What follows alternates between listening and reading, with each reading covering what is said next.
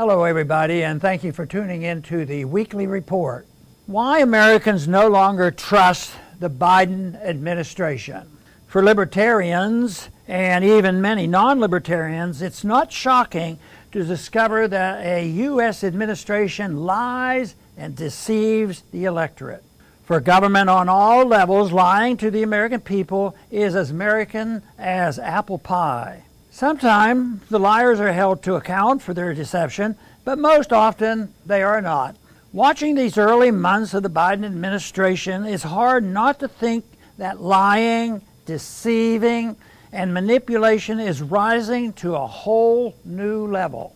Take ending the endless war in Afghanistan. President Biden was cheered for achieving what even Donald Trump could not deliver: an end to the pointless 20-year and several trillion-dollar war in Afghanistan. By the 20th anniversary of 9/11, we were told the war would be over.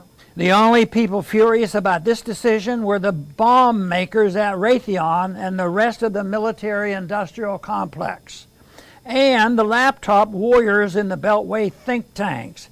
It turns out they really didn't need to worry. The U.S. is not finally leaving the Afghan people alone to run their country as they see fit. Just this week, General Frank McKenzie, head of the U.S. Central Command, announced that the U.S. is increasing, not ending, its airstrikes on Afghanistan. The U.S. would be pulling regular military troops out of the country, though likely keeping CIA, special forces, and mercenaries on the ground, but it would continue to bomb Afghanistan using over-the-horizon facilities from the Persian Gulf. I'm sure that makes Afghan victims of U.S. bombs feel much better. Then, last week, Biden announced an end to the U.S. combat mission in Iraq by the end of the year. While we've heard that line before, it still seems like good news. However, as usual, the devil was in the details. While the mission was over, the U.S. troops would remain in the country in an advisory capacity. This is despite the fact that the Iraqi parliament formally requested last year that U.S. troops leave the country. Biden has bombed anti-ISIS militias supported by the Iraqi government twice this year so far.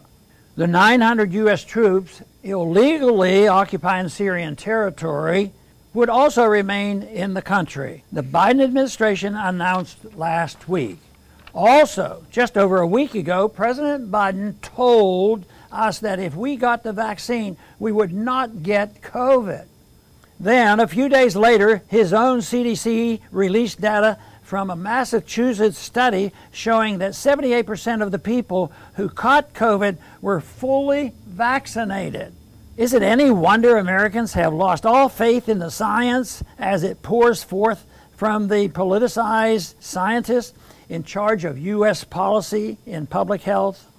The U.S. mainstream media has morphed into a de facto arm of the Biden administration, however, covering up all of these lies and word games and holding precisely no one in government accountable.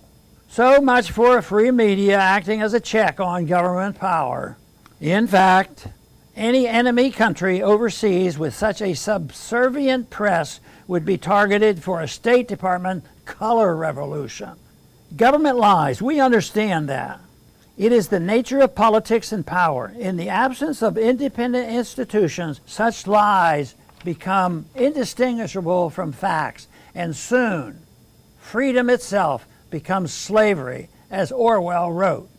Let's hope more of America wakes up soon. Thanks for listening.